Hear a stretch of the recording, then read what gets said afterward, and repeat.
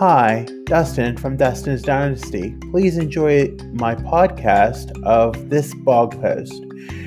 For more information, you can visit www.dustinsdynastyusa.com or follow me on Facebook, Instagram, Twitter, YouTube, and TikTok.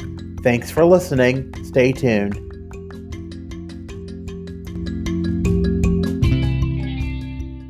To my loved ones throughout my life, I was often considered lazy. This continually fed train of thought led me into the current chapter of my life, thinking that until I learned about the amount of energy needed for me to endure the motions of the day. In the autistic mind, it is constantly flowing with ideas, thoughts and energy.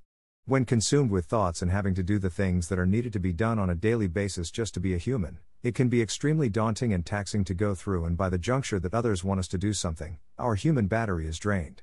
This can also be explained in what is commonly known as the spoon theory. Let's say you only have 12 literal spoons filled with some sort of magical topping. To start the day, it takes 3 spoons to just get out the door. There is 25% of the energy depleted right there. Going through the workflow of the day could deplete another 4 spoons, so there is nearly 60% of what you have to offer someone gone. You only have 5 spoons, or about 40% of your human battery left to spare for what you need to do to get through the day. This was me in so many instances when the workflow for the day was over.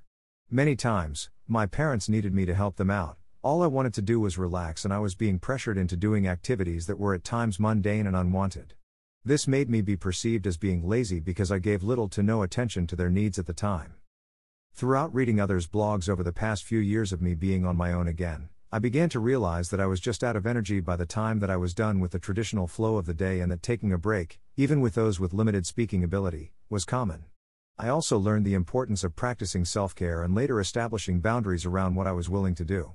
I had to accept that if I am an adult and indeed living on my own, I had the right and autonomy to put my foot down and speak up for things I just did not have the energy or spoons to expend. There are many times even today when I use my autonomy and state that I am just not able to do the things that I used to do because I am thought of as the one who knows it better than I theory. Sometimes it brings guilt to my mind because I feel as if others are thinking about myself, or that I just don't care. The fact is that I know that I am one of the kindest persons I know, and am also a deep empath, yet I have learned in 2022 that it became necessary to develop a backbone in order to maintain my mental health and peace of mind.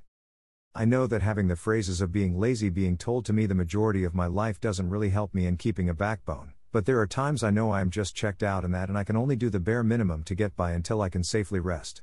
I had to also admit that it is not a sign of weakness because I stand my ground, but it is me saying that I cannot do any more.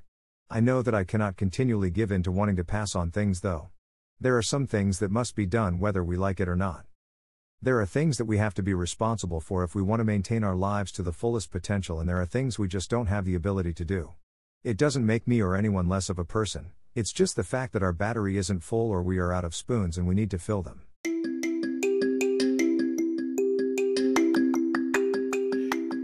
Thank you for listening.